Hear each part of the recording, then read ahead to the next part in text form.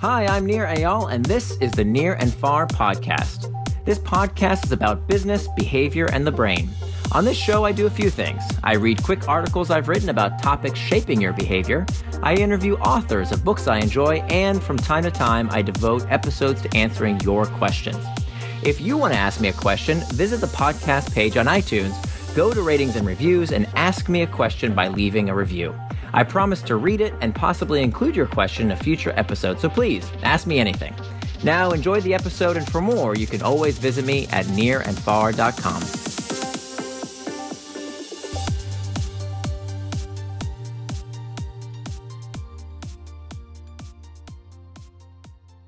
Three Ways to Make Better Decisions Using the Power of Noticing by nearandfar.com. Nir's Note. This book review is by Sam McNerney. Sam writes about cognitive psychology, business, and philosophy. In Moneyball, Michael Lewis tells the story of Billy Beane, the general manager of the Oakland Athletics who transformed the A's using sabermetrics, the data-driven approach to understanding baseball. Beane noticed that instead of using data to predict player performance, baseball professionals relied on faulty intuitions and anecdotes. Commentators debate how effective sabermetrics actually is, but Beane's original insight, that we can't learn that much about baseball just by watching, changed the game. The essential theme of Max Bazerman's new book, The Power of Noticing, What the Best Leaders See, is similar.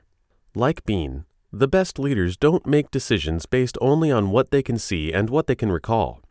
Instead, they ask for more information, question the status quo, and are aware of common biases. Becoming a first-class noticer, as Bazerman phrases it, isn't necessarily about noticing things in the world, but becoming conscious of our systematic mistakes. Here are 3 suggestions from The Power of Noticing. 1. Widen your frame. The single best thing you can do to make better decisions is to ask for more information. That is, to widen your frame, and to know when you're working with incomplete information. This strategy might sound obvious, but there are countless instances of smart people who ignore it. Take, for example, the fatal crash of Space Shuttle Challenger, which broke apart 73 seconds after liftoff when an O-ring on one of the rocket boosters began leaking gas. The cause of the leak was low pre-flight temperatures. It was 18 degrees Fahrenheit the night before launch. But the relationship between the temperature and the strength of the O-rings was not initially obvious. Here's Bazerman describing the pre-launch debate. Technically trained engineers and managers from Morton Thiokol and NASA discussed the question of whether it was safe to launch at a low temperature. Morton Thiokol was the subcontractor that built the shuttle's engine for NASA. In 7 of the shuttle program's 24 prior launches, O-ring failures had occurred. Morton Thiokol engineers initially recommended to their superiors and NASA executives that the shuttle should not be launched at low temperatures. They believed there was an association between low temperatures and the magnitude of the O-ring problems in 7 prior problem launches. NASA's personnel reacted to the engineers' recommendation with hostility and argued that Morton Thiokol had provided no evidence that should change their plans to launch.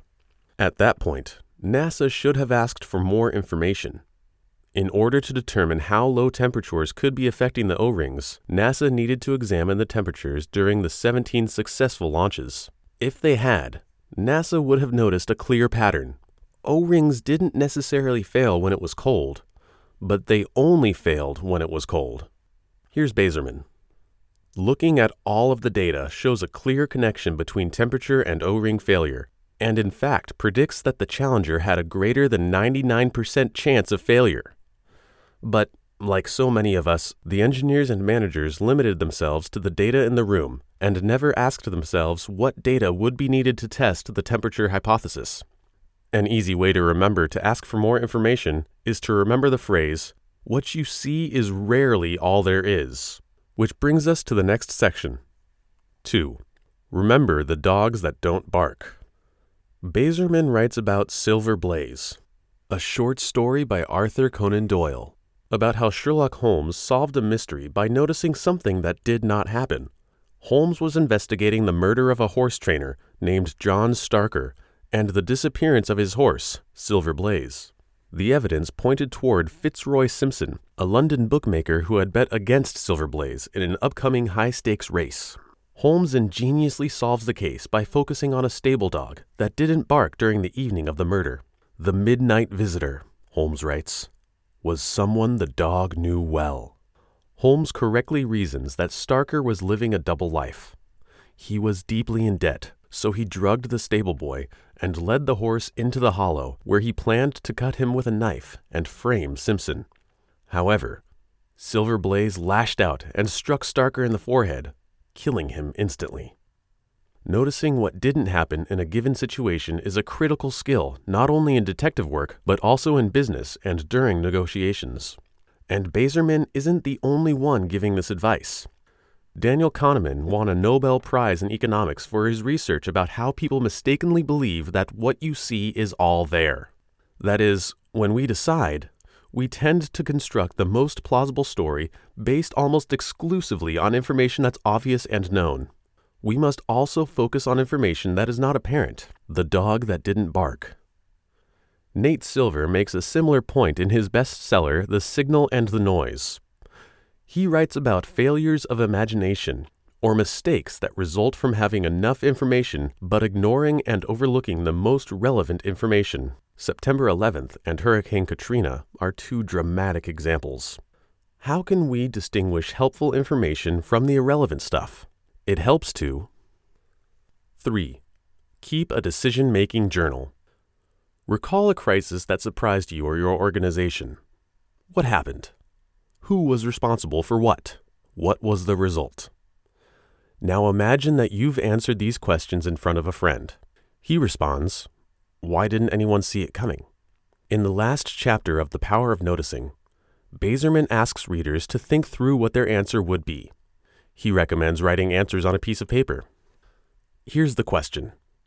Was your response something like one of the following? No one could have predicted what happened. The odds of it happening were so low that it didn't seem worth of consideration. Or did it sound something like this? I didn't examine what threats were confronting our organizations. I didn't ask others what data were missing. You might have noticed a difference between the two lists. The first consists of external attributions, the second of internal attributions. There is not a huge list of psychological findings that have withstood 50 years of research, but our tendency to attribute our successes to internal forces and outsource our failures to external forces is one. Most crises result from a combination of internal and external reasons. We could have done a better job anticipating and managing the crisis, but our organization was ill-prepared to begin with. Bazerman's point is that even if the reasons for a crisis rest with the organization, we should always focus on internal attributions. Even when failures occur, first-class noticers focus on what they did and, more important, on what they could do differently in the future. As a result, they avoid repeating their mistakes. It is this focus on self-improvement that allows us to learn from experience and develop the tendencies needed to become first-class noticers. A helpful method to adopt an internal locus of control is to maintain a decision-making journal. Use it to write down the reasons for your decisions, how confident you were when you made them, and the results. It will not only help you recognize where you went wrong, but also how lucky you might have been.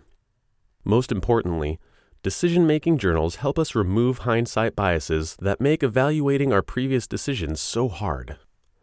Conclusion.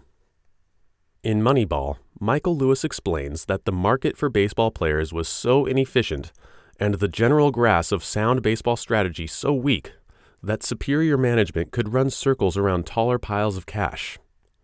Bazerman wonders, why didn't anyone else in baseball, or basketball or football or hockey or soccer, notice the obvious flaws in the system? It's a great question because just about everyone from every industry has asked a version of it. And like baseball professionals before the sabermetric era, the problem is not a lack of intelligence, but a lack of tools.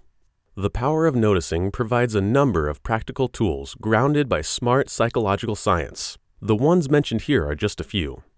The best part of the book is its perspective. Instead of questioning the status quo, we tend to rely on it. To become the Billy Bean of your industry, Bazerman concludes, the question you should be asking yourself is this: what conventional wisdom prevails in my industry that deserves to be questioned? Here's the gist. Harvard professor Max Bazerman's new book is The Power of Noticing: What the Best Leaders See. When you decide, always ask for more information. Don't forget errors of omission, the so-called dog that didn't bark. If you want to decide better, keep a decision-making journal. Note: this book review is by Sam McNerney.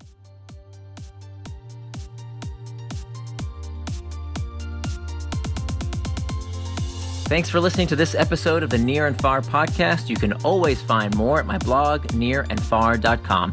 And don't forget, if you have a question you'd like me to explore in a future episode, leave me your question in the form of a review for the podcast on iTunes.